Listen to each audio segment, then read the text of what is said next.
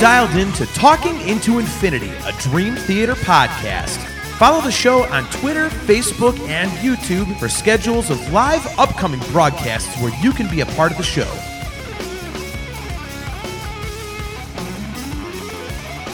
What's up, everybody? Welcome to another episode of Talking Into Infinity, a Dream Theater podcast.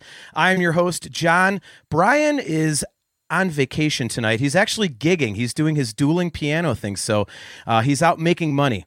But I figured while he's gone, I'm going to have a good time. So I have an awesome guest tonight who will be joining us in just a second. Dream Theater fans will know him as the guy who novelized The Astonishing, their kick-ass concept record from 2016.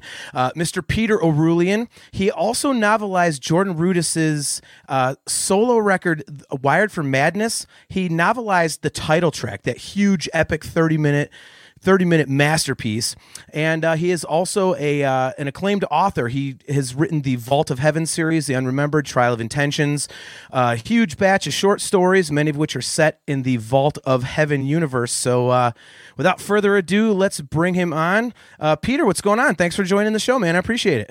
I'm glad to be here. Anytime to talk about Dream Theater is a good time. Right? So, I'm just going to jump right into it and, getting some background here. So If I read this correctly, you're one of the real hardcore fans. You have been with the band, like you were a fan ever since when Dream and Day Unite. Am I right in saying that? I was. Yeah, I mean, I didn't have that record the day it released, but I came into that record as it was kind of underground with prog fans. I had the same experience I think a lot of people have when James joined the band. And their writing matured, and I went from casual fan to kind of fanatic. So how did you find the band back then? Because obviously, the first record was on Mechanic and it was not widely released. So how did you discover it? I was in a band at the time, and we were probably the only sort of prog metal type of band in town. And so, there were other fans of the genre, and we would just pass things around. We'd get them on cassette, weird bootlegs, demo things. And I don't even remember who handed it to me. We were more of a Queensryche style band. But it was all kind of in the family. And, even then, like all of us were kind of in awe of the technical facility. And I think Charlie was a great vocalist. In fact, I think he's better later when he came back and did sort of the big reunion show. I think he was actually better then than he was on the record early. But that's how it was. I don't remember the guy who handed it to me. But it was all, there's always that strata of really deep nerd geek on all things prog. And I was part of that. Nice.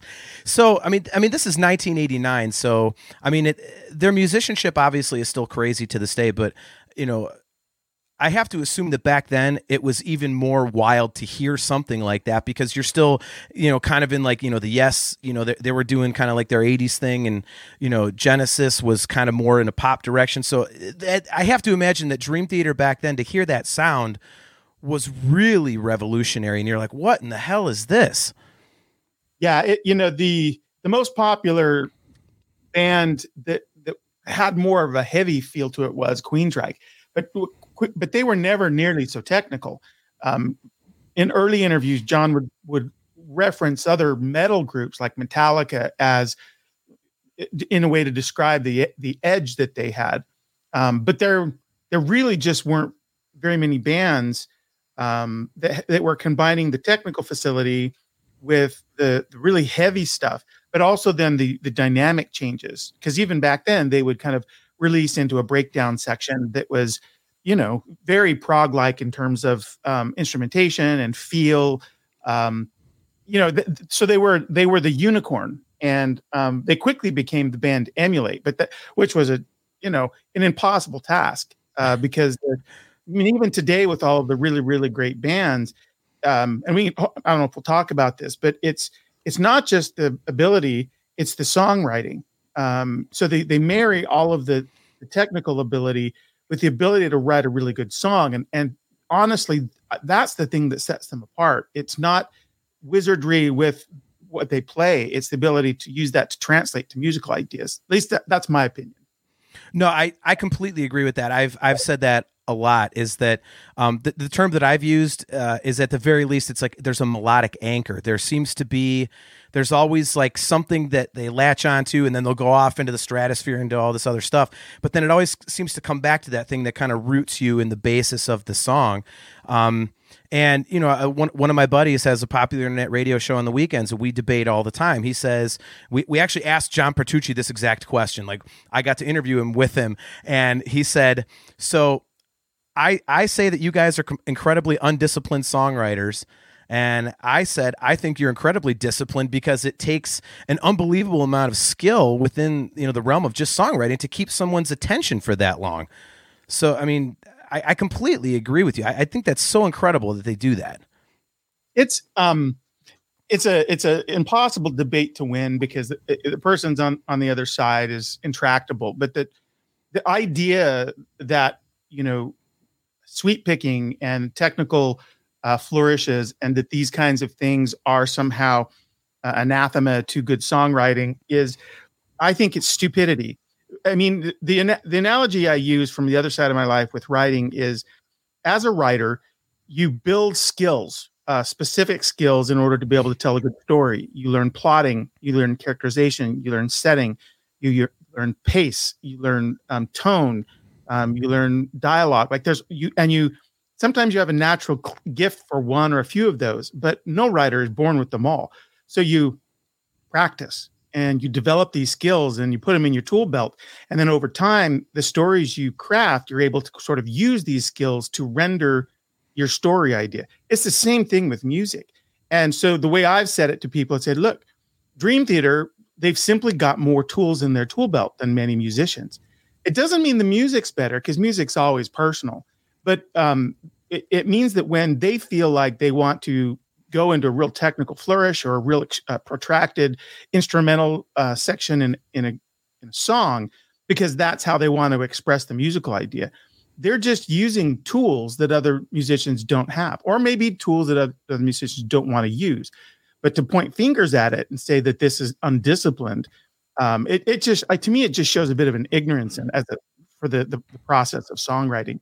And, you know, I these debates are always happy. I'm not acrimonious about it. It's just, you know, it's a skill, and correctly applied or well applied, it can lend something to a song. And Dream Theater, of course, does that in spades. Yeah, I completely agree. I mean, if you look at, you know, even if you go to the extreme side of things, and like, you know, A Change of Seasons, you know, it remains interesting to the ear.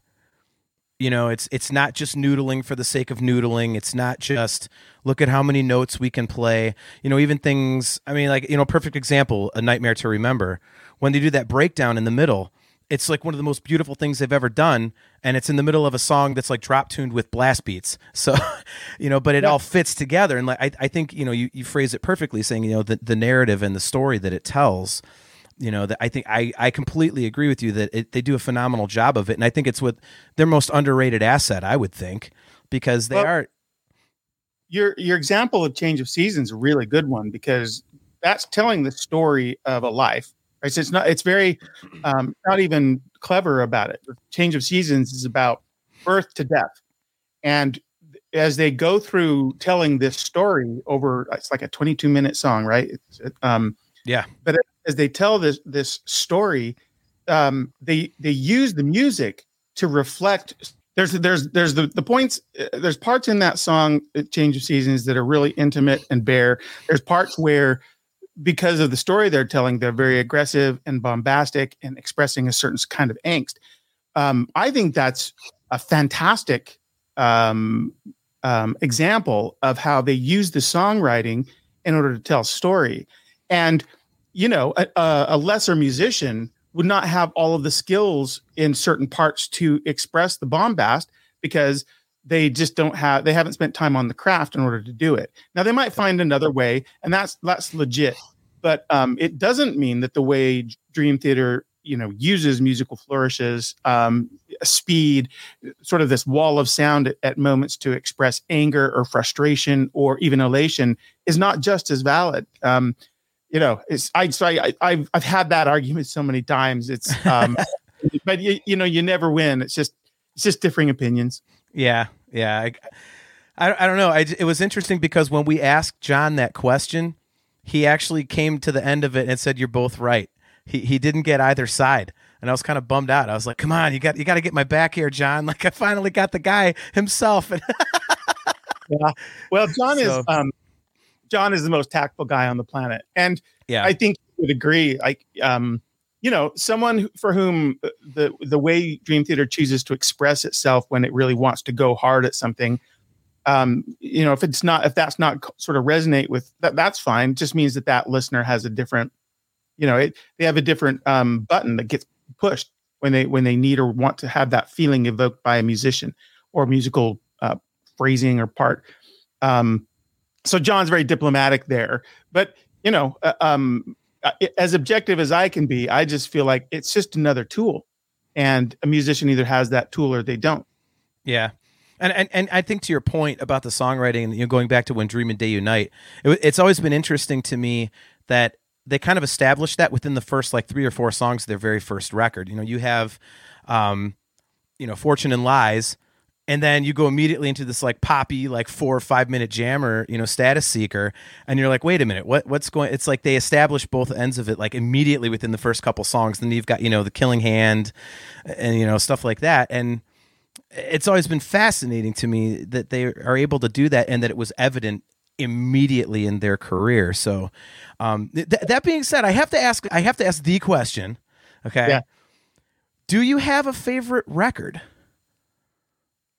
Oh, that's really, really hard. I don't, because I love them for different reasons. I love Images and Words because it's really where my love for the band got crystallized, as an influence. My quick story there is I remember the day that record released, went and got it on CD. I drove a black Jeep. I put it in. It's me and all my bandmates. And we all we did was drive listening to the whole record again and again. And it was really bittersweet, because on the one hand, it was like, this is just a phenomenal piece of work. Yeah. And the other side of it for us was, we can't ever do that. This sucks. It was just like, we're like, oh man, why try anymore? So there was a beat, so it's bittersweet at first. And then you pick yourself up and you're like, no, that's what you want to climb towards as a musician. At least that's what we did. But then the next record, Awake, is one that I go back to more than I go back to the other records, even things like Scenes from a Memory. Awake for me is it's just such a great album. They were just firing on all pistons. And so I love that one a lot. Now, having said that, there isn't a record that I didn't enjoy a lot. Falling into Infinity had a couple of tracks that I didn't listen to as much. But then the other side of that is the great tracks are phenomenal. Mm-hmm. John's probably most spiritual lyrics are, in my view, are from in Lines in the Sand. And yep. I love that track. But then fast forward, to me, they have not ever taken so many chances as they did with The Astonishing, which, yes, John admits was a polarizing record. Because they have a set of fans who really just love the metal-y stuff. And by the way, so does the band. John's he talks about himself in terms of being the guy that brings the heavy chunk. And when Portnoy was in the band, kind of together, that was their signature. And then the counterbalance was some of the other guys that had other influences. And I told John the other day, I got a chance to interview him for my podcast. I've been listening to Distance Over Time more than anything. I mean, I know it's the most recent record, but I haven't really gone back. And to me, it's another example of the diversity in their music. I mean, it's always Dream Theater, but to me, that record has so many different flavors. So it's a hard question to answer. I mean, if it was a desert island thing and I could only take one, I'd lie and take two. I'd have to take the astonishing, sure, and then it would probably be either Images and Words or Awake. Awesome. Okay. Yeah, I definitely want to get into the astonishing for obvious reasons. You wrote the book. So I do have a couple quick, we got a couple questions for you, and then we'll get into the astonishing, your novelization. So Kale McLeish, our buddy from Australia, he wants to know, so as a writer, do you have a preferred lyricist in Dream Theater? I do and I don't. Each of the guys has a really different lyrical sense, and so I really appreciate each of them for what they do. I think John is really, really underrated as a lyricist, and of course he writes a lot of the lyrics. Whenever Mayung, that was Petrucci. Whenever Mayung does something, it's always really sort of special. He doesn't do it very often, but he always has something really zen to say when he writes something. James gets right into the heart with his stuff. But if you made me pick, it would be a toss up probably between Petrucci and Kevin Moore. Kevin only did a couple of records with them, but he had a particularly keen sense to use sort of regular language that was really accessible. Yeah. Like 6 o'clock on a Christmas morning, there's a lyric in there that says, "I want to talk about lifelong mistakes, and you can tell your stepfather I said so." And it's just the way that that's delivered. I mean, if he didn't have personal experience to underpin what the feeling of that, then he is just a master observer of the human condition. And in the way that Labrie delivers that. But I could give you examples like that from every guy in the band. So I know I'm sounding like Switzerland, and I don't mean to. But I think they're pretty thoughtful about like which guys approach which songs, because they each have like a lyrical strength, and I don't know if if that's deliberate or not, but I'm always happy to hear one of the guys going at a song lyrically, because I know that it's going to have phrasings and the way that they're going to approach a narrative or an idea, if it's more of an idea song, that is unique to them. So that's a little bit of a yes for everybody, but I do wish that I love Jordan Rudess. I wish we had more songs early on with Kevin Moore doing lyrics, only because I think that that was a real gift of his. Yeah, I would agree with you. I think his stuff was, even something as weird as Space Divest is kind of just the concept of that is interesting to, he's this woman in a magazine and he falls in love with her. And it's like, well, if I meet her in person, I'll lose that connection because she won't look like she does on the page. Like, and to be able to write a song like that, as odd of a concept as that is, it's really interesting, from where his head's at. So yeah, I completely agree with you on that. Second question, and we'll get into the novel here. Firstly, love the astonishing novel. This is our buddy Adam Rishog. Incredible work on that. Secondly, has there ever been any thought to doing something similar with another one of Dream Theater's albums, i.e. Scenes from a Memory? Yeah, everybody should lobby John about this. I reached out to him, and I said, because I've had people ask me the same question, and a lot of them would love to see that novelized. But it's one of those ones that was written before Portnoy left the band, and he was a part of crafting that. And so and this is just the way in all of book publishing is, when you have different folks that are involved in the original formulation, there are just a lot of logistics to bring something like that to bear, and they have so many projects, that they can't just do everything. So I'm hoping someday there'll be others. I think John was really happy with the way the Astonishing came out, so I think I proved to him I can do right by their material. But that's the obvious choice. And I've had a lot of fans of the novel and of Dream Theater send me notes saying, they should do that. So I encourage everybody to lobby the band. Send in notes to the forums. Change.org. Have Peter write scenes from a memory. We'll get that rolling. All right. So let's start at the beginning here real quick. So obviously, as we said, you're probably most famous to Dream Theater fans for novelizing The Astonishing. So tell the story about how you came to meet those guys, because this is when you were working at Xbox, correct? And was this when they were doing the music for God of War? Do I have that right? So, well, it goes back a little further than that. So, okay. I was living in Salt Lake City when the very first time I saw them live, and it was on the Images and Words tour, and they played this tiny club that my band played all the time, and of course, Dream Theater wasn't Dream Theater then, so they played this club. The stage was like 3 feet off of the main floor. So I was, on all of my band, we were there standing right in front of them. A lot of people didn't really know who they were. And they played that record, and it was mind blowing to be standing, In fact, there's a moment James put the mic down and let me sing a line from Take the Time. That's still a thrill when I think about it. But they were so cool after the show. They sat and talked to us. And so I got to meet the guys then. I don't know that I entered their memory because that was the same way at every show.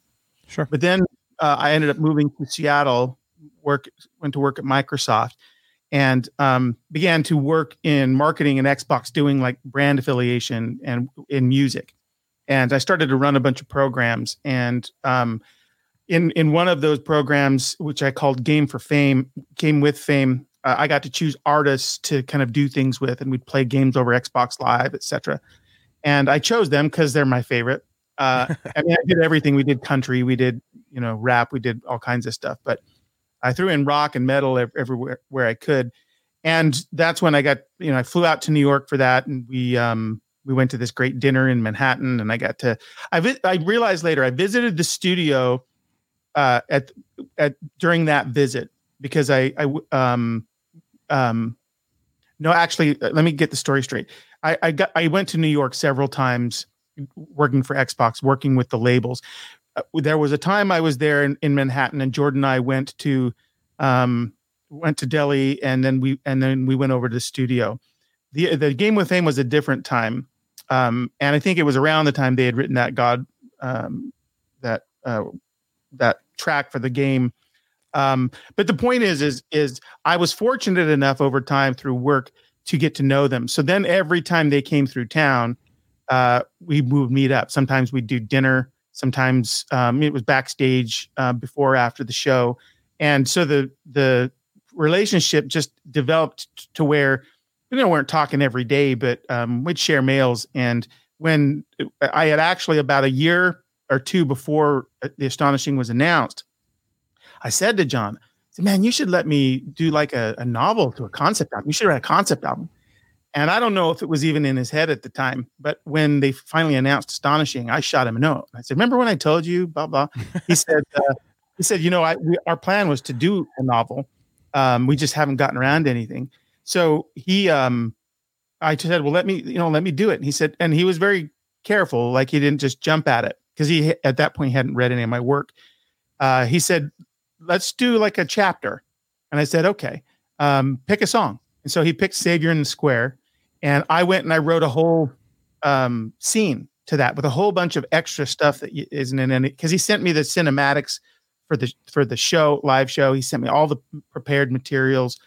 And then, and I said, do you want me just to be slavish to what you've done, or can I expand this? He said, go crazy. So I wrote this really big scene that starts very small, very subtle with some of the Savior in the Square stuff, and then builds up. Anyway, he loved it. And so then we did the contract stuff, and I went to work on it. And he and I spent, I don't know, 8 or 10, like 3 or 4 hour long phone conversations while they were touring, digging into it. And it was, that was so much fun getting to spend that much time with John talking about the record, and we would bounce ideas off each other. We would get chills when we'd come up with something really cool that would augment the story he had written. And that's kind of the story of how the Astonishing novel came to be. Oh man, it's like what? So what is it? What was your reaction when you're like, okay, you actually get the okay to write a novel for your favorite band? Like, what is that reaction? I mean, well, in the back of my head the whole time, this might be too good to be true. Tried to ground myself grounded enough, because I know a lot of writers for whom like getting to do a Star Wars or a Star Trek novel would be the height of, for me, this was it. And it wasn't like this was a sure thing. But I told John, I said, and when I first approached him, I said, look, I've been a touring vocalist. I understand music and narrative really well. I'm a fan. No one's going to care about this project. Like you could they could have hired all kinds of writers to do it. I said, but you won't find another writer who loves the music as much as I do, who's also like a science fiction fantasy writer. And in my own writing, I had written about music. I had music magic systems. Like almost everything I write is music factors in some way. I said, so there's just so many things that I think make this right. And he agreed with all of that. But then he did want to see me, put it to use. And like I say, he loved that scene. And so once we had the call, I remember I was driving south on I-5 and here in Seattle, and got on a phone call, and he had read it. And he said, I love it. He goes, let's do it. And so I was just on cloud nine. But the better moment was after I went through, and we did the contract, and then I wrote the novel. And after I'd finished the novel, I sent it to him, and he said, man, I'm so busy. Don't feel offended if I don't get to this right away.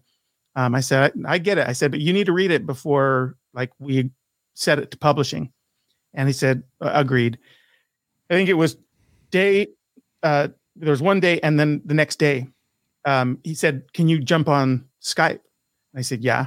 So we jump on Skype, and he spent about 2 hours just showering me with praise, because he had said, I honestly had not anticipated this, but I read almost the whole thing in one sitting. So he just sat down and he just loved what I had done. And that was probably my best moment, because I had worked really hard to be faithful to what they did, but to give explanation to things that they couldn't. Like as an example, there was a lot of criticism for Nefarious. Really, what a silly name. No one would name their kid Nefarious and Faith. I mean, these were really on the nose. Yeah, I knew what John was doing. I knew that like it was shorthand to communicate ideas about the characters, because it's all has to be presented in 2 hours on stage. Yep. So I built logic for all of that, and inside all of that stuff. And he just said, I loved how you put together the world so that it all just kind of made sense. And like he had this really, really big map they'd created, and the story in the album only takes place in a very small amount in that map. Mm-hmm. So I made it a point to craft the novel to go all over that map. So if you're a nerd and you go in and you look at the map, there's a place called Fort Truth. There's all of these points that only exist on the map until you read the book, and then they become important. Yeah. That's the Great Northern Empire. I noticed that. Like one of the first things I noticed as I was going through the book was, wow, he's going all over the place. This isn't just in that little like section. I thought that was awesome. So how difficult was it to novelize this thing when it wasn't your vision? I mean, John said, go crazy with it and you can expand and everything. But, as a creative personality, creativity usually comes from, a clean slate. You can do whatever you want. It's your idea, blah, blah, blah, blah, blah. So how difficult was it to take somebody else's vision and try to make it huge and expansive and, when it's not your inspiration, your initial inspiration?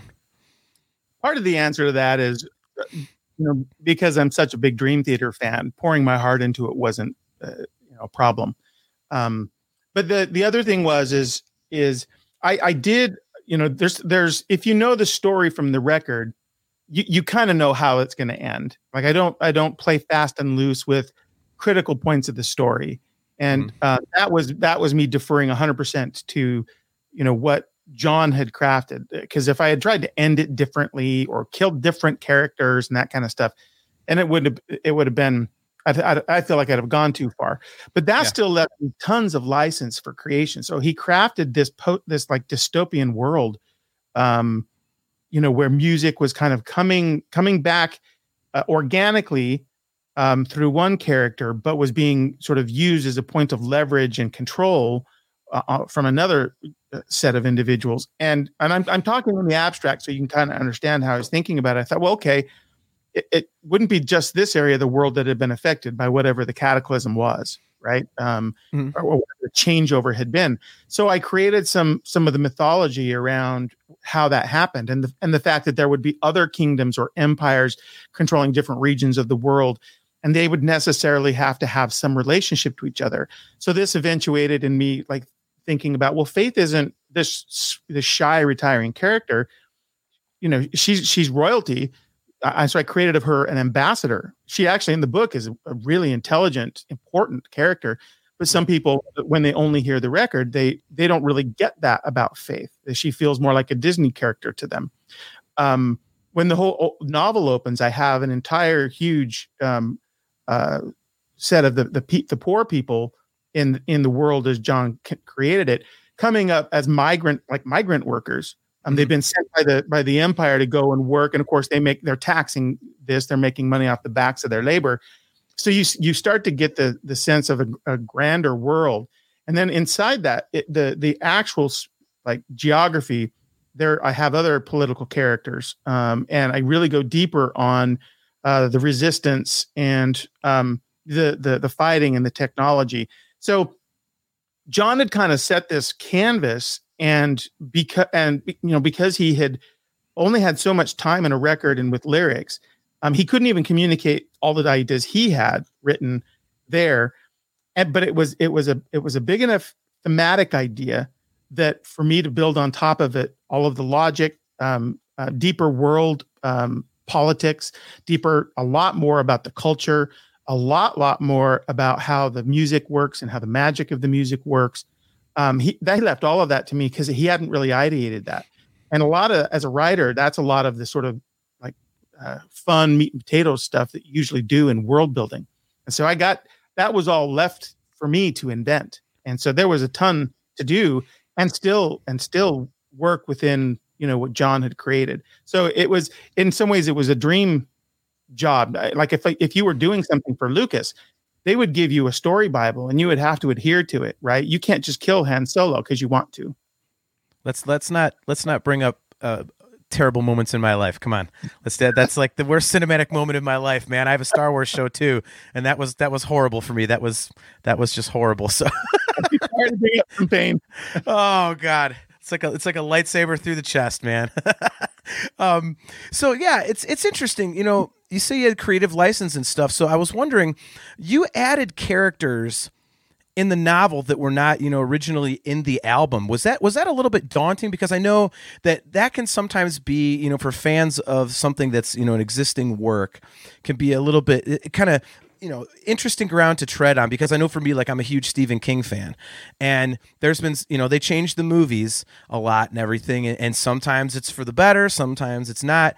And it can be really dangerous ground to tread on. So how daunting was that to actually put something in that was not initially in the record in terms of a character?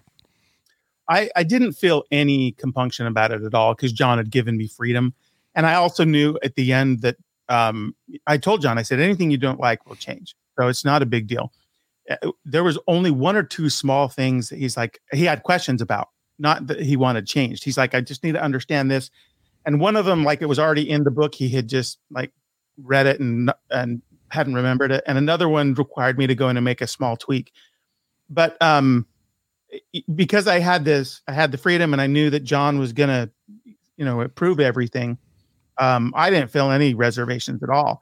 And then as I started to get into the story, I naturally felt like there were characters that were going to be necessary. Like with Nefarious, there's a character in the book who's kind of a friend of his forever, but they ended up on kind of opposite sides of royalty.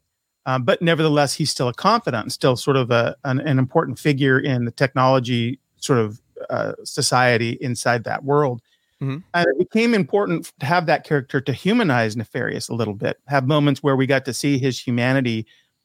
He's not this Snidely Whiplash, mustache twirling villain. And the appellation of his name, it has a reason. And so I needed some narrative things to do in order to I think flesh out some of these characters so that they didn't feel there goes my thing. Yeah. Camera is down. So there we go. Sorry about that. I use the other one because it's a better camera and then you don't have to see my ugly. This is part of my recording studio you're seeing back here where I do vocals and stuff. That was necessary work to bring in some additional characters in order to create some of the logic for why the characters in the story that we have from John in the album do the things they do. And so I didn't feel daunted at all. It was and the fact that John he had so much confidence in me. And I think it was because we were friends. He knew how much I cared about the music. And then the other thing that happened was, as soon as we kind of started down this road, James started reading all of my other books. Like everything I've written, James started reading it. And he started giving John book reports.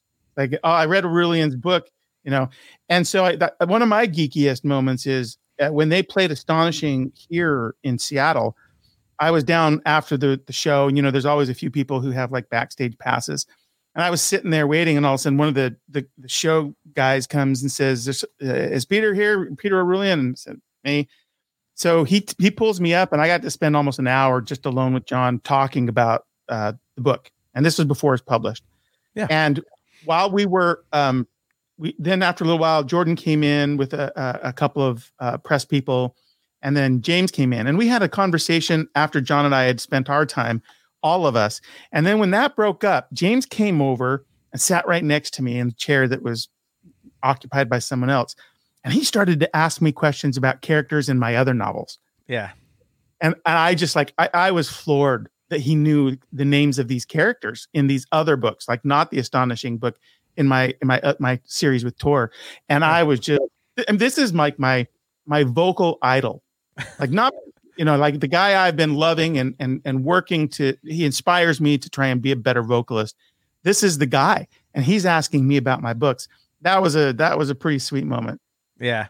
And that's one thing I wanted to, I know it's probably like, fanboying a little bit, but I think that's the one thing about these guys, like you always say, don't meet your heroes and whatnot, but like I've met them a few times, and I was lucky enough to interview, John Petrucci, and I interviewed Jordan. I interviewed James, and they are the nicest guys, to the point where when I interviewed James for the 6 Degrees tour in 2002, like it was a 20-minute interview. He took 40 minutes off to just give me singing tips, because I said, how do you last for 3 hours, just as part of the interview? And he told me about the Citracal stuff he takes and about what he has in his cooler and all this other stuff. And then when we get to the show, he had actually put me on the backstage pass list. That's a whole nother story. But when he gets back there, I thanked him. I said, hey, thank you. You're the reason that I got these passes. And he says, oh, you're John Drake. And I went, oh my God, this guy's doing interviews all over the world, and he remembers my first and last name. I was like, and that just cemented it. It's like, I'm with you. Like, he's one of my 3 favorite singers in the world. And I mean, they really are. I mean, they're such an easy band to get into, because they are so humble and just so cool about stuff like that. And your story about, him reading your books and doing the book reports and talking to you about, I mean, it's just more proof of that, Yeah. It's, probably like you, I've had the opportunity to meet other artists, and some are great. Some are absolutely great. For my own podcast, I just interviewed Tuomas Holopainen, who is the keyboard player for Nightwish. Yeah. And he's like that. He is the absolutely most humble, coolest guy. So there are musicians that are like that, but for every one of those, there are more who, not maybe because they're narcissists or because they're mean or arrogant, but it could oftentimes be they're tired and hungry and, just don't want to deal with another press person, or even if it's a friend, they're just like weary. They don't want to be on again, after doing a show or before a show. But that's not the case with these guys. They're the inexhaustible when it comes to good grace with their fans. Yep. And so as much as we all love them for their music, it's not a show that both James and Jordan played on my record with my band Symphony North for free. No kidding. I didn't know that. That's awesome. Yeah. I mean, maybe I shouldn't say that because then, but what it was is I needed a vocalist for a particular song that I had. It has some really important sort of quiet, poignant moments, but also has a couple of high C's in it. And I needed a vocalist that could do that. And I can only, at least for my taste, there's only a couple of guys on the planet that could do it. Yeah. James, one of them, I happen to know him. And so I paid for the other stuff, but I told him the story of the record and what I was trying to accomplish. And he said, man, my gift to you is to do this. And Jordan was the same way. And so and when and if I start to make money with that, they're going to get as big a checks as I can write to them. But they're it's just an illustration that they're not they are as genuine as the stories that you hear, and they're not just our stories. Other fans say the same, and that just makes them more lovable, because you can admire the person as much as you can the musician. Yep, I agree. My co-host Brian and I we did the whole meet and greet thing for the Distance Over Time tour. And when you get the picture with them, I asked the guys, I was like, it's not that I don't like the rest of you, but is it cool if I stand next to James instead of the middle? And they were like, yeah. And I figured I would just stand there and be like, cool, throw the horns. And he put his arm around me and everything, and it was just the coolest picture. And then, little stuff like that. And then, to your point, James has the best quote about that. When you said they're inexhaustible and they're, good natured to the fans, like he said in Rich Wilson's, Lifting Shadows, he said, you're doing these meet and greets and you get tired and, it's like the 70th show of your tour and you're just completely burned out. But for the people coming to see you, that's their first show. Like that's the only opportunity. So you have to be on, like you have to, and that outlook is so admirable. Because like you said, like so many musicians, they just be like, well, look, I'm tired, or I got this, and they're not like that. And it's so cool. So I 100% agree. You're spot on there. Yeah. So, all right. So Adam has another question. This is interesting considering the difference in lengths. He says, I heard that you can read the novel along with listening to the CD in some way that they match up with each other. Is this true? It is true. The linear progression of the narrative is the same. And I have had so many emails from people who have read the book who say, as much as they loved the record, the record became much richer to them when they read the book.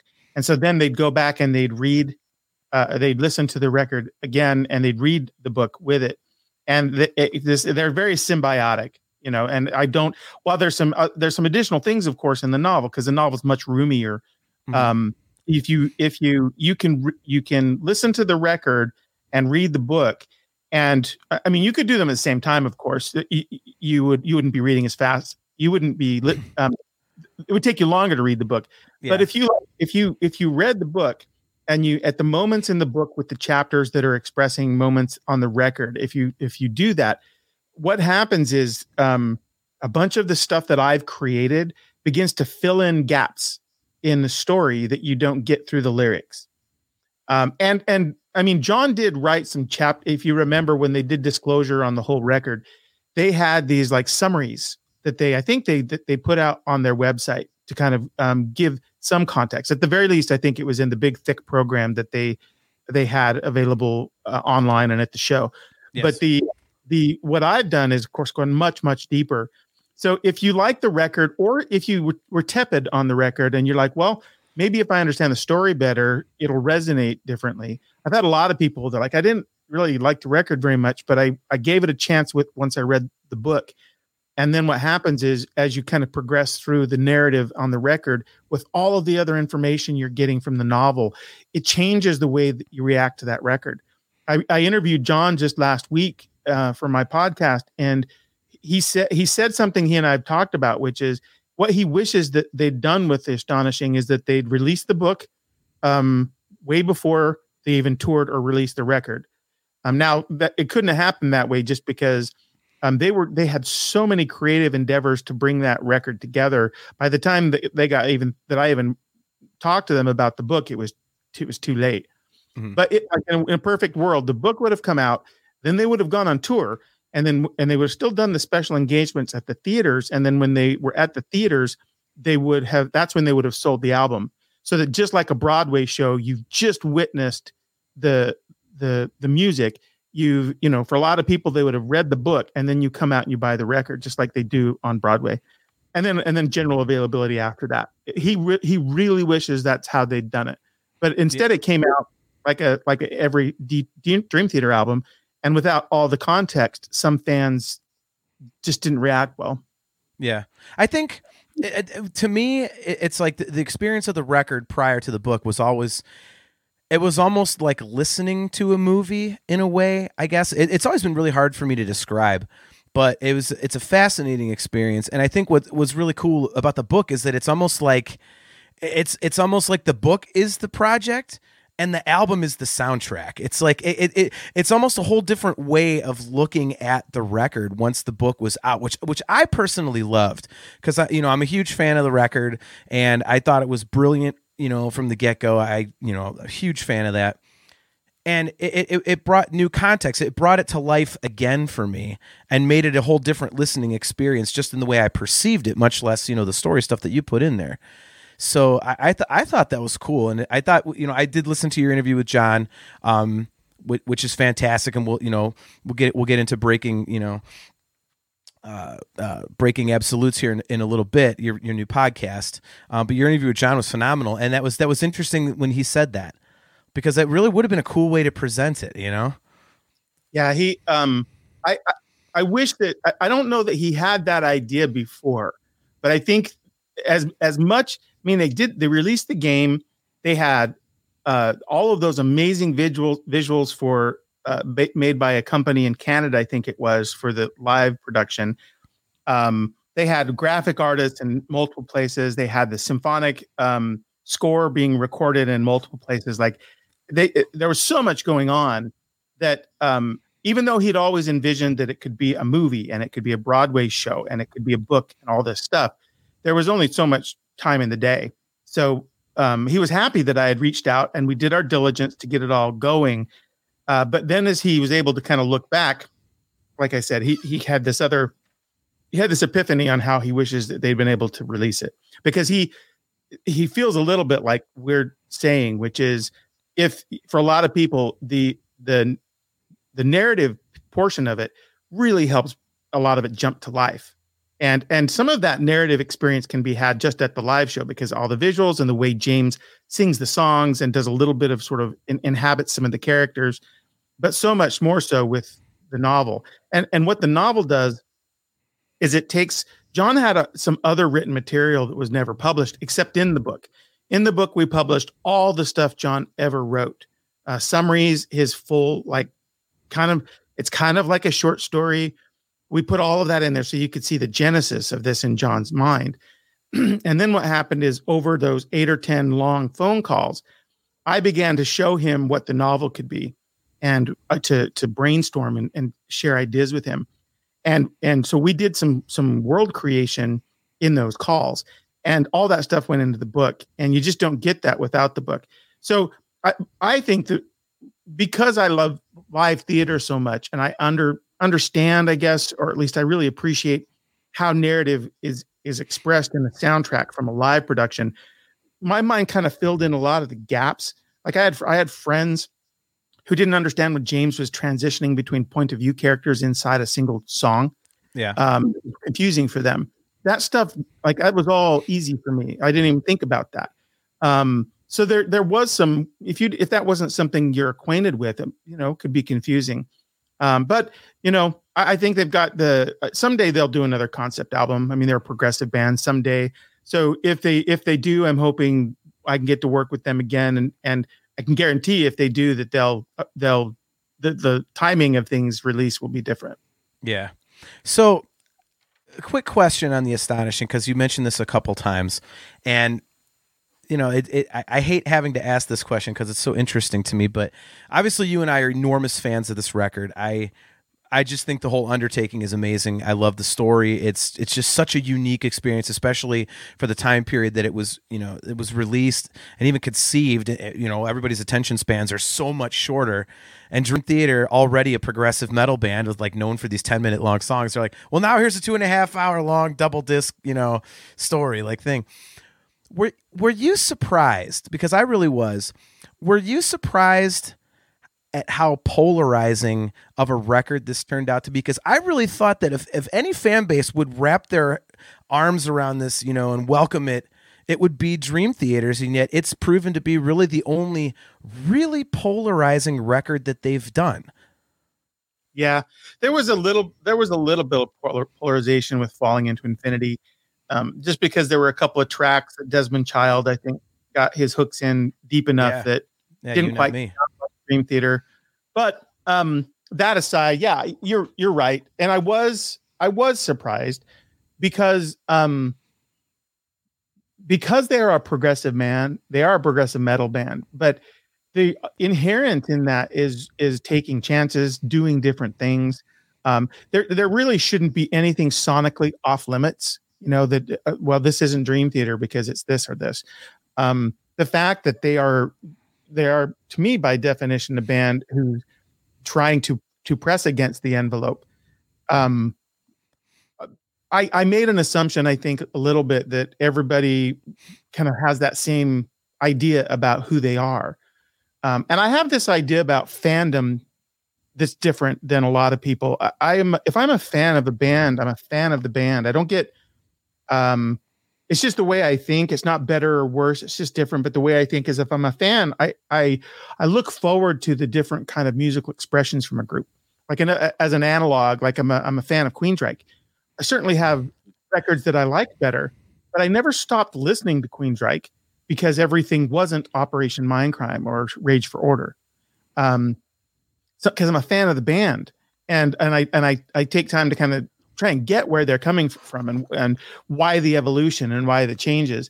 And so when I made an assumption that like the Dream Theater community was a lot the same.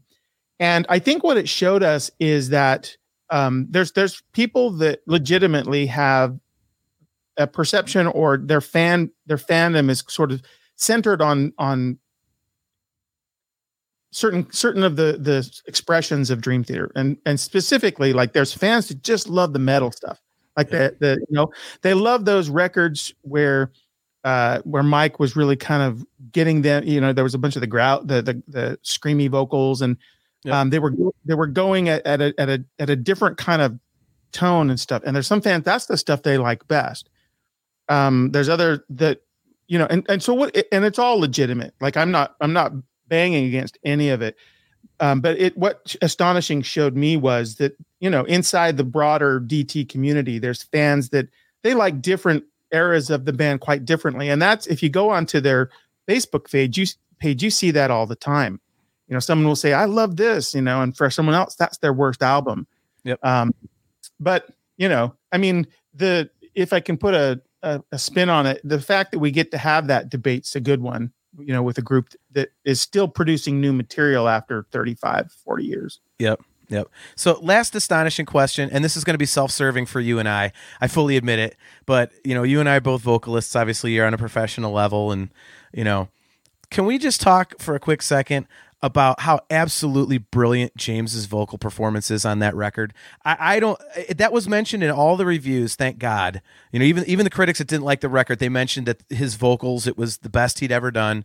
But I think even in the fan community, I don't think it gets recognized enough for what an incredible performance that was by him to portray all those different characters, but still sound like himself, and just the emotion, and it was unbelievable. So, I know.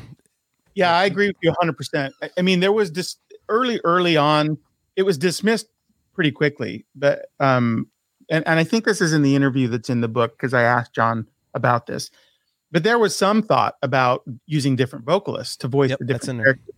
Yep. And And James, I think very thoughtfully said, I want to do this. I can do this. And so, and John said when he got back, they started getting back the stuff. He was so proud of James because James really did. Now, you can only change your voice so much because it's you. But if you listen, you can hear the colorings and the things that James does to give distinction to the different characters. And it's probably the thing that makes me the very saddest about whenever I see this kind of stuff kind of rise up in the conversation, when people bang against James, because he is such a phenomenal vocalist that it's taken for granted, I think, how good he is. And of course it's all personal. Like someone else likes Bruce Dickinson better, or they like this kind of vocal approach better. And I know that a lot of the metal now doesn't use this sort of cleaner approach that James is so good at. Yeah. But I think you're 100% right. I think that what he did on that album was phenomenal. And of course, if you want to debate, you can pull up live phone recordings of concerts where someone's not perfect. And, the biological instrument of the voice has a different set of problems than every other instrument. I mean, yes, they're all played by humans and humans make mistakes, but it's complicated beyond that for a vocalist for 1,000 reasons that we can talk about.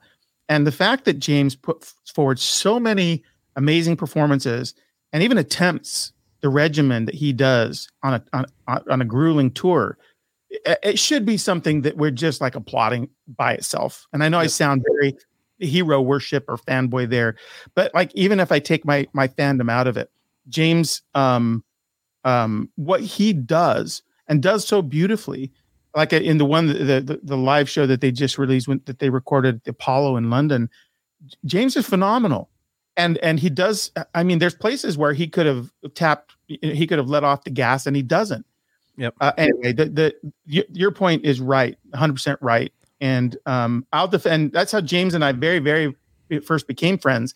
Is back before the larger social media stuff. They had like a listserv called Yitzy Jam, and fans would get on there and have their discussions.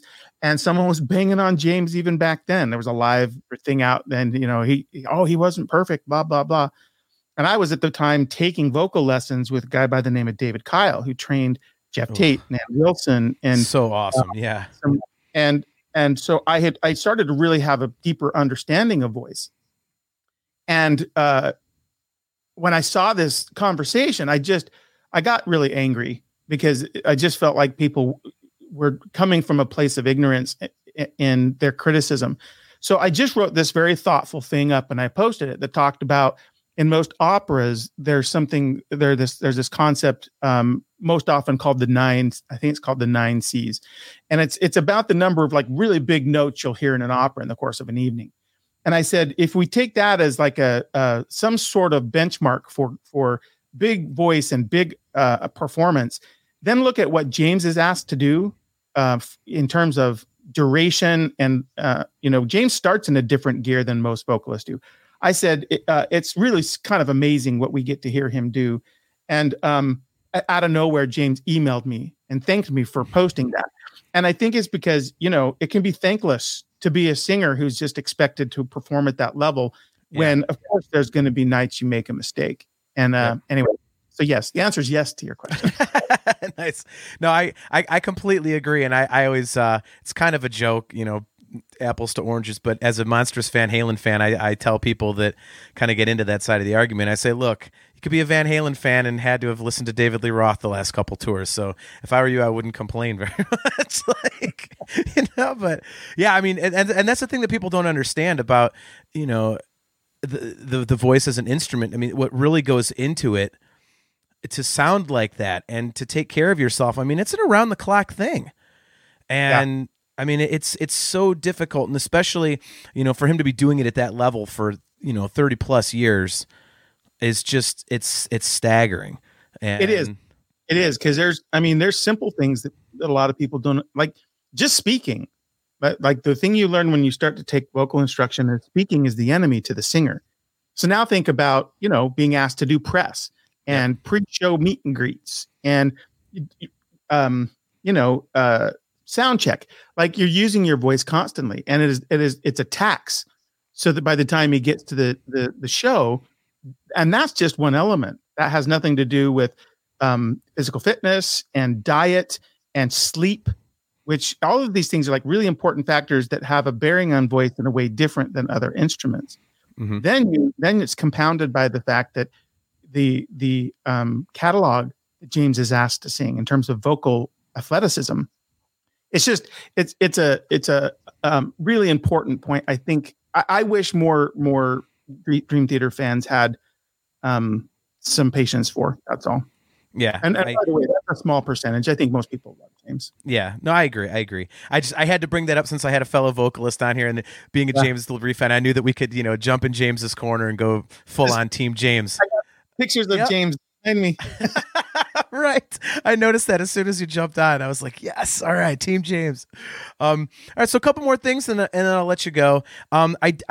I would be remiss if I did not ask you about the Wired for Madness novel. I did not know that you had done this. And that is fascinating to me. The Astonishing is one thing. That is a project. It's, 2.5 hours long. But you novelized Wired for Madness, and not the entire record, but just that 30-minute long title track. Talk about that a little bit. That's fascinating to me. Yeah. Jordan reached out to me, and he sent me a very small write-up, like a page of something. And I don't know where it had been generated about his title track. And I read it, and I said, there's a lot of things I could punch this up for you. I said, but really, it probably deserves something bigger. What I wrote was not a full novel in terms of like technical definitions. It was novella, because I think it came in at about 23,000 words or something. But so I said, do you want to do this? And he said, yeah, that would be really cool. So and there wasn't nearly as much source material, because all I really had was the lyrics. There was this little write-up thing. I don't know where it came from, but it wasn't very deep. It was only just a couple paragraphs. So what I did is I sat and listened to the song several times and poked at the lyrics a lot to sort of extract a story that made sense of it and had the same kind of big idea feeling about being wired in and what that might look like. And and I asked Jordan the same thing. I said, can I just go crazy here? And he said, go crazy. So same thing. I said, you got to prove it. So he and his wife both read it and loved it. That record doesn't get enough press, I don't think. It's been out for a couple years now. Yeah, 18. But that was a fun project, just because the source material, what it's about, is really interesting too. Yeah. Well, that begs the question. So when is your James Labrie novel, your John Mayung novel, and your Mike Mangini novel coming out? You're the official novelist for the members of Dream Theater now. Oh, I don't know that there's an official novelist. I would work with any of these guys anytime to create more narrative around their musical work. So if they ever ask, and I won't be shy about asking them if there's something they're doing that they'd be interested in talking to me about.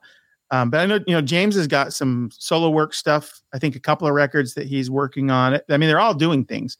So maybe over time there'll be some more. I certainly hope so. Right. All right. So speaking of the writing, so you've got a pretty lengthy bibliography. So you got the Vault of Heaven series, which is like the basically the core of what you do. The Unremembered Trial of Intentions. Are you continuing with that series? Is that going to be an ongoing thing? Yeah, that's from Tor Books. Tor's like probably the world's biggest fantasy and science fiction publisher. Mm-hmm. And that is an ongoing series, but it's on pause. The reason it's on pause is on my fiction side, I got the opportunity. There's a writer in fantasy by the name of Brandon Sanderson, and he's one of the more successful big fantasy writers. And here are kind of friends. And I kind of pitched him on doing a collaboration. So I'm in the process of writing the first book in that series, which is kind of a contemporary fantasy series, which, by the way, features a heavy metal singer as a lead character. Awesome. And that's the reason he wanted to do this particular story with me. He says, I know you know the music and the culture. It's really cool. It's set in London. It's got a big thing about the past and necromancy. It's a lot of fun. So my Vault to Heaven series is kind of on pause while I do this because it's just kind of a really big opportunity. And then, I write short stories here and there. I get asked all the time to be involved in, included in anthologies, different topics. So I do that here and there around the edges. But I will continue with the Vault to Heaven once I get this other stuff done. Very cool. Yeah, I mean, so you were just part of an anthology that actually turned into a novella, The Sound of Broken Absolutes, like that. That was really cool. I saw that on your website. Like, talk a little bit about that real quick, because that was for a buddy of yours that got diagnosed with cancer, correct? Yeah, he's a good friend of mine, and he's a writer. And he'd had cancer before and beat it, and then he got it again. And at the time he wasn't married or anything, and he had other friends, but I went down often to sit with him. He'd go in for his treatments, and he'd just be drained, and I'd go get him tacos, and we'd just hang. And so when I got asked to do a story for his first, he did a big anthology to pay. He had like $250,000 in debt because he's a freelancer. He didn't have health insurance.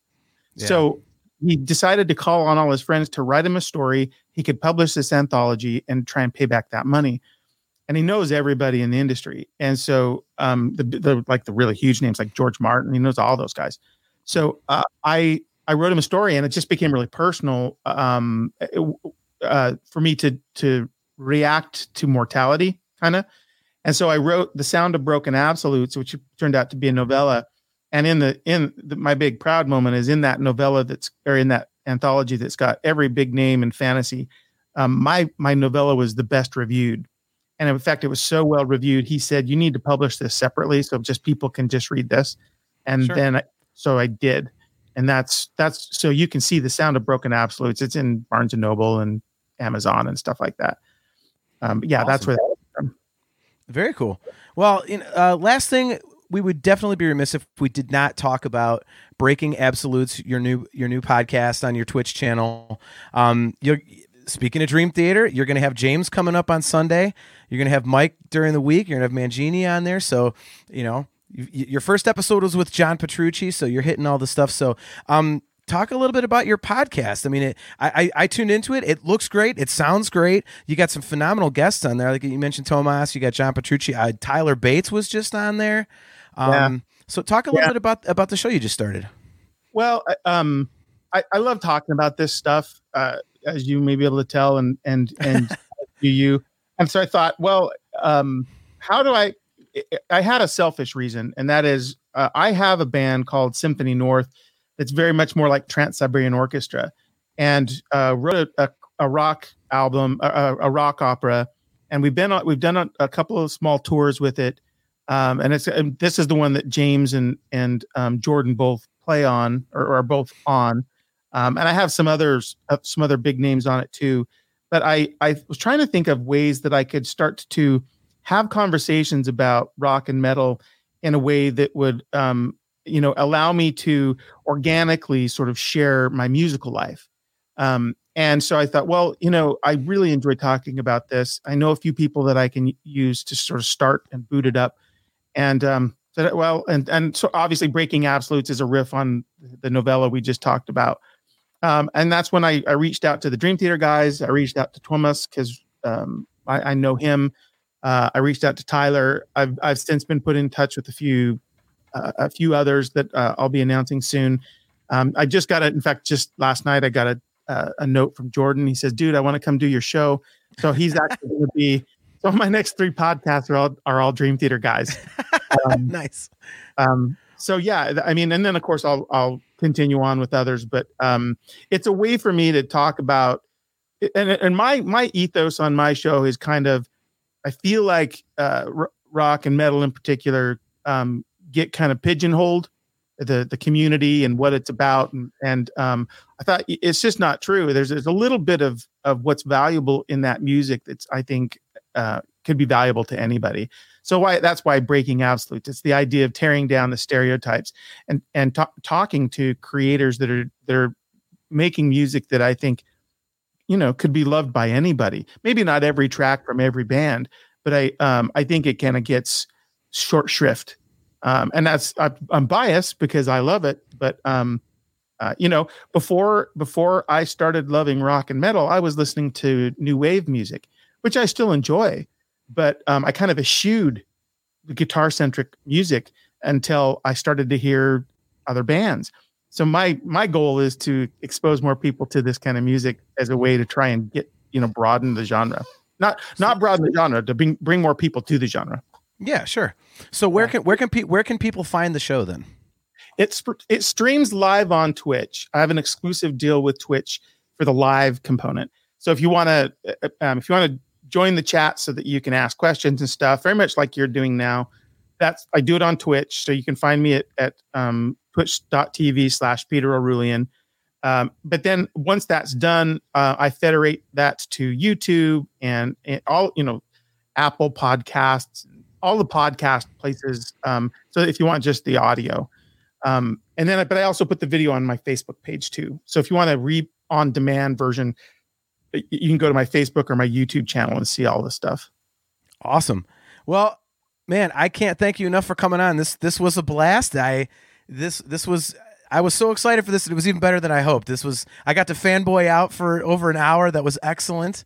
Well, I appreciate you letting me come on to talk Dream Theater. I like you, I can never get enough of it. Right. Now I appreciate it, man. Like I did want to say, like, the Petrucci episode that you did, I really appreciated, you had mentioned Scarred to him and you talked about the emotional impact. And like, I thought it was really interesting because, my friends always laugh at me because whenever I talk to, musicians, I do tend to nerd out in a little bit, I turn to a little kid and whatnot. But, I really loved how you really brought that emotional component into your interview with him, and you told him about the lyrics of Scarred and how it makes you feel. I just thought that was great. It was so personal, and it really separated it from a quote unquote normal interview.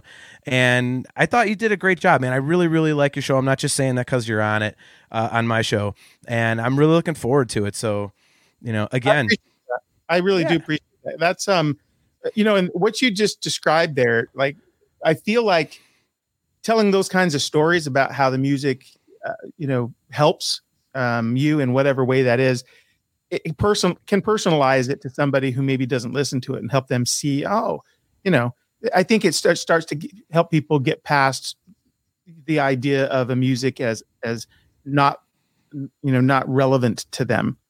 Because, once you start to hear someone's personal stories around it. So I don't know. I hope people dig that. I can only just be me. So that's what my podcast is about. Yeah. I mean, you can tell you're genuine in it, which I think was really cool. So, that's what I appreciated. So anyway, thanks again for jumping on, man. Really appreciate it.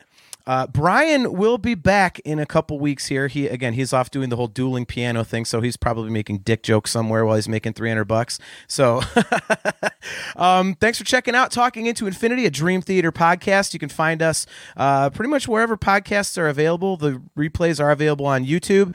And again, thank you very much for jumping in the chat. It's good to see you, Adam. Good to see you, Kale. We'll hang out again sometime soon. And until next time, for my buddy Brian and for Peter, I am John, and we will see you on the next episode. Thank you very much.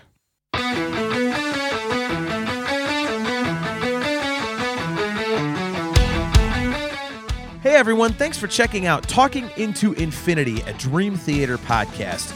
Just wanted to remind you that we want you to be a part of the show. If you give us a like on Facebook or follow us on Twitter at TIIDT Podcast, we post the schedule of when we are recording the show live.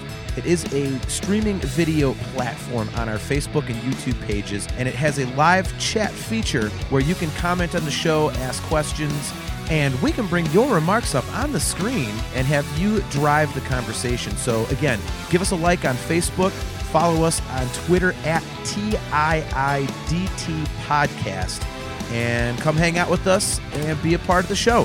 Thanks again, and Carpe Diem.